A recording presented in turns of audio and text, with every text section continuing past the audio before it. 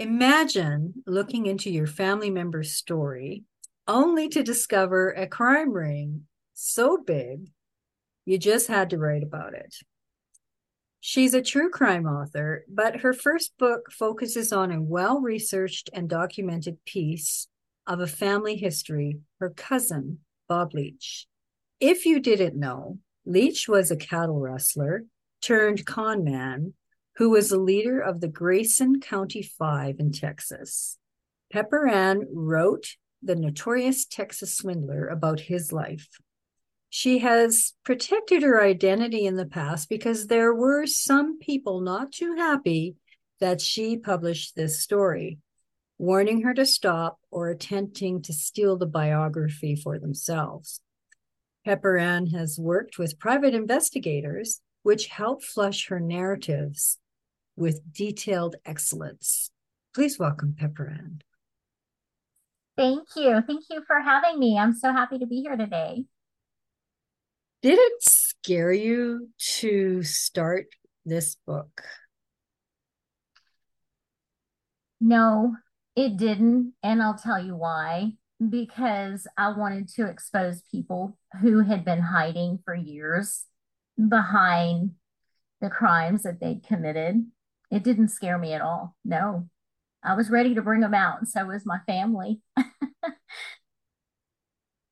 How did the knowledge of this story and this person affect your family life? I think it affected my family life because we were always watching to see what I was exposing is so what I am exposing is so big that it could bring several individuals down and it could ruin their reputation. It changed mine and my family members' lives because what I was doing went from being safe to unsafe. I constantly having to watch what was going on around us more so than I had been before. But I kept going. I didn't want to stop. To me, it just wasn't worth stopping. I was so angry at what I had. If it's the last thing I do, I'm going to keep going. I'm going to expose them.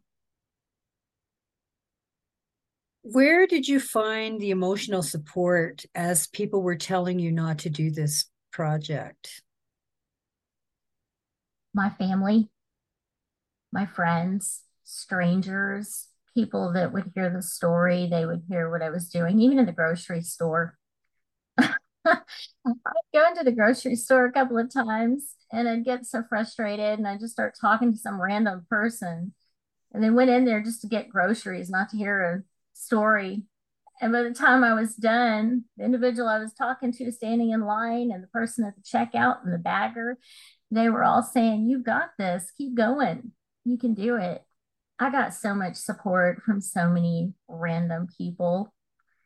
My editor, my assistant, the people that didn't want the story out there were the ones that did the wrong, and everybody else that was learning about it, they wanted it out there. So let's get into it. What was your relationship with Bob Leach? And did you know him well? Well, I had never heard of Bob Leach until the passing of my grandfather. My grandpa Riley passed away in 2006, and I heard the story about us being related to a cattle rustler. So once I read the articles online about the Grayson County jail escape in Sherman, Texas, and I talked to several family members, and a lot of family on this side did not really know Bob. They didn't know the story. So I reached out to him. He's incarcerated. He's serving 14 life sentences in prison here in Texas. I wrote a letter and I said, "You and I are related. Our grandpas are brothers. My mom and your dad are first cousins, and that makes you and I cousins." So I reached out to him and I told him who I was, what I wanted to do. I wanted to write the story. And then it was probably within just a matter of weeks. He responded. He wanted to verify that I am who, you know, who I say I am, which I completely understand that. And then once he added me to his visiting list and I started going in, then I started working on the story. And he and I became very close. I could just imagine being in the penitentiary and finding out about family you didn't know about. And then the family member that reaches out to you wants to tell your story and expose others. And that's all he's wanted. He's wanted others to know that he's not the only one involved. And so for him, it was probably relief because he hadn't had a chance to tell his story. And I was that chance for him. So we became very close, as family members do, you know. So he took the rap for the entire group. Mm-hmm. He sure did. Oh, Yeah. wow. Yeah. So was he always into this life of crime, or is this just like a one off? Yes, he's always been in this life of crime. So I understand why I didn't know about him before because it was two different worlds. I have other family members who ask me, who is this? What did he do? What was he involved in? And then we talk about it and they say, well, I understand why we didn't know about him because he was just in a whole other world He than the was rest that of dirty us. little secret, family secret. Mm-hmm. Mm-hmm. But Yeah, yet it's such a public story. How can it even be a secret? not a secret anymore. But even so, it was in the newspapers. I mean, for researching this, I just had to Google him, and there he was. He's all over the place. Oh my God. I don't know how I missed it or any of our other family members. Yeah, my mom and everyone in her generation knew about Bob Harold. But all of my generation, my first and second cousins, the younger generations, we didn't know about it. I don't know. I guess it was kind of a well kept secret. But he started crime, the life of crime, when he was in his teens. His dad got him into it. He was probably about 15 years old when he started stealing cattle medicine from a ranch where his father had worked. And as he'd followed in suit like his father, he didn't have a good rearing. His Mm. parents just did not. I mean, he lived such a different life compared to the rest of us. And I hear family members, my mom was talking about him last weekend, and she said, I just hate that he didn't have that rearing that the rest of us had. But that's what happened, you know? Cattle rustling seems like a total Texas thing, too. It sounds like a classic cowboy movie. Outline that story for us of how, of the book and of this moment in his life. Well, basically, what happened was he got involved with a Texas state trooper in the 80s. And Bob was in his teens, his late teens, probably 19, 20 years old. And the DPS state trooper coaxed him into doing the cattle rustling.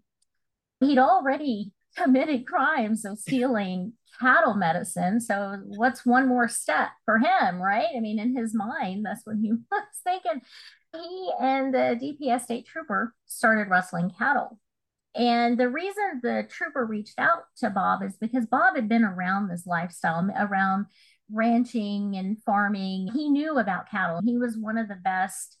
I've had people tell me that he knows all about the cattle, the ranching lifestyle. He learned at a young age.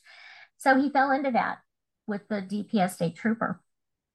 He tried to get out of it, but he couldn't because he was in so deep, you know.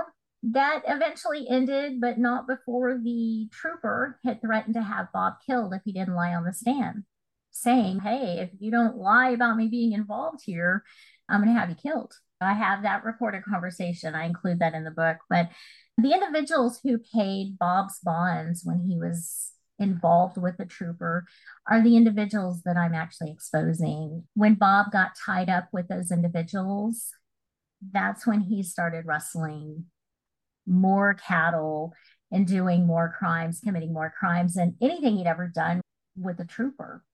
Mm. At that time, he met and married his then wife when he was incarcerated because he ended up going to prison for the crimes he'd committed. Once he got out on parole, he and his wife fell into that lifestyle even heavier. They rustled millions of dollars worth of cattle. She was setting up extramarital affairs for Bob to have with women, and they were taking money from the women that Bob was having the affairs with. She was actually overseeing a party ranch that the two of them had, inviting guests to come out and enjoy the ranch style amenities. And then she'd catch them in uncompromising positions, take pictures of them, and then blackmail them. So a So she new was, kind of take on a bunny ranch called the cattle ranch. that's right. She was overseeing the whole thing. You know what I mean? Bob was involved, but she was the one overseeing all this. So they were making money hand over fist. The cattle that was stolen, they were also answering ads in cattlemen's magazines and newspapers for ranchers who were looking for a place to pasture their cattle. They were answering the ads, telling them, come on, bring your cattle here to Texas. I've got a spot for it. Well, because Bob had a record, he's a felon, an ex felon, he couldn't go to a bank and get a loan. He just couldn't. But she could. So they would go to the banks and she would get loans on the cattle. The bankers would give them money. Bob and his wife Tammy would turn around and they would take the cattle and they would sell them at the auction barns, the sale barns, and get money. And then it just kept going. It just kept going from there. They kept getting more cattle, they kept rustling cattle, anything they could do, they did. Uh-huh. It finally came to an end when one of Bob's girlfriends that his wife Tammy had set up for him blew the whistle.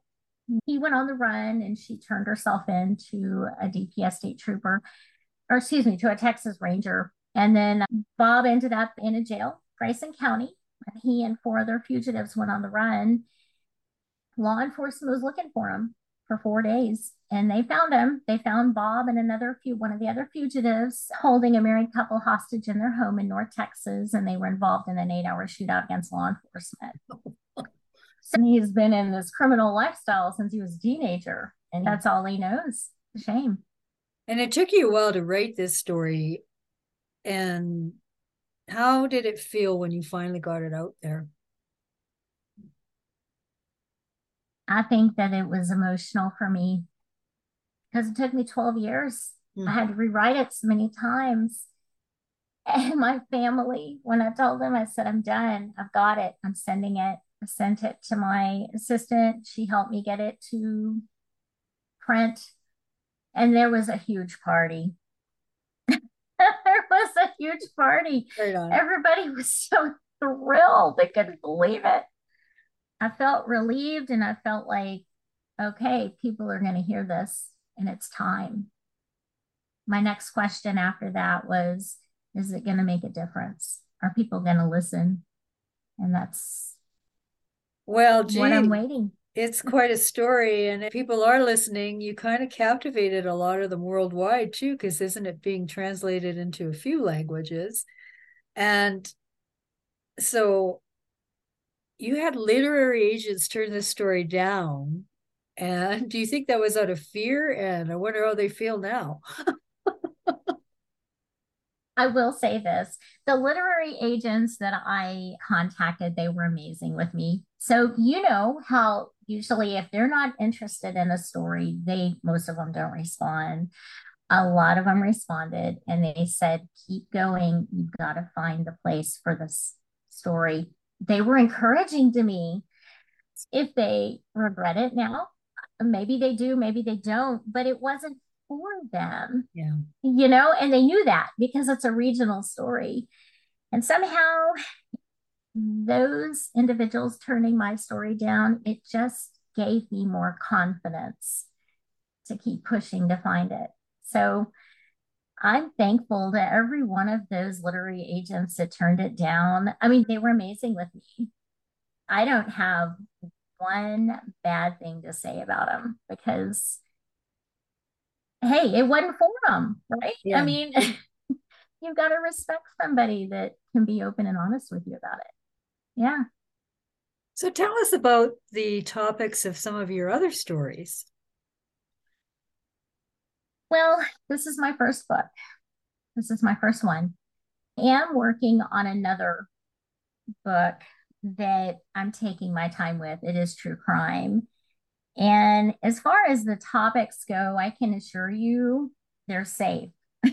I don't have anybody looking for me because the people that I'm writing about are not looking to get even or coming at me.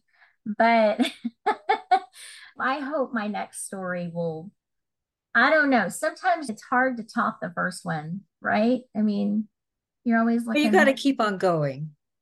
yeah, yeah, and I will. Now you're a writer, so you got to write. I thank you. Yeah, and I keep pushing forward with it. But yeah, I'm excited. My next story. So I've had a lot of people, it's a local story where I'm at here in Texas, and I've had people come at me and say, hey, this might be something of interest to you. It's a case that's been solved, but there is a lot of the story people don't know about. And so that's what I want to bring out when in my writing and anything I do. I want to tell the side that other people have not heard yet. So And soon to that's, be heard on 48 hours. I don't know if they want me on 48 hours. Maybe. How have you changed since writing this book? To be honest with you, I have changed, but in a very good way. I used to always be quiet. I kind of listened to others. Now I have formed my own opinions about life. I'm not judgmental. I've never been judgmental to people. I'm very open to what's going on around me in the world, but I'm more protective of my loved ones. I don't share everything going on in my world with everyone in the world. Being from Texas, we're real friendly. Like I said, go into a grocery store, you start talking to somebody. I don't do that as much as I did before. Mm. I'm more reserved. I'm friendly and I'm kind to people, but I'm not going to be the first one to volunteer information. And I used to be all the time. I'm more aware of what's going on in the world. I didn't realize that this was going on. I'd always kind of led a sheltered life. And now that I've been exposed to this type of world, I'm a little more careful, a little more Mm. guarded. What is the best compliment you've ever received as a writer? You know what? I have received this compliment from so many people. As a writer, we love for people to go online and to rate us, review, leave a review. But I have people who, after they read my book, they email me and they all say this along the same lines. They all say, I had to reread several sections to make sure what I read is really what I read. When is your next one coming out? You're my favorite author. What a compliment. Oh, I wow. can't tell you how many people have emailed me, and my assistant is just floored when that happens. She's just, it's amazing. That's the best compliment I've received. When is your next one coming out? You're my favorite author. Oh, that is so amazing. I love that. Thank you so much for coming on the show. Thank you. Thank you for having me. I had a great time.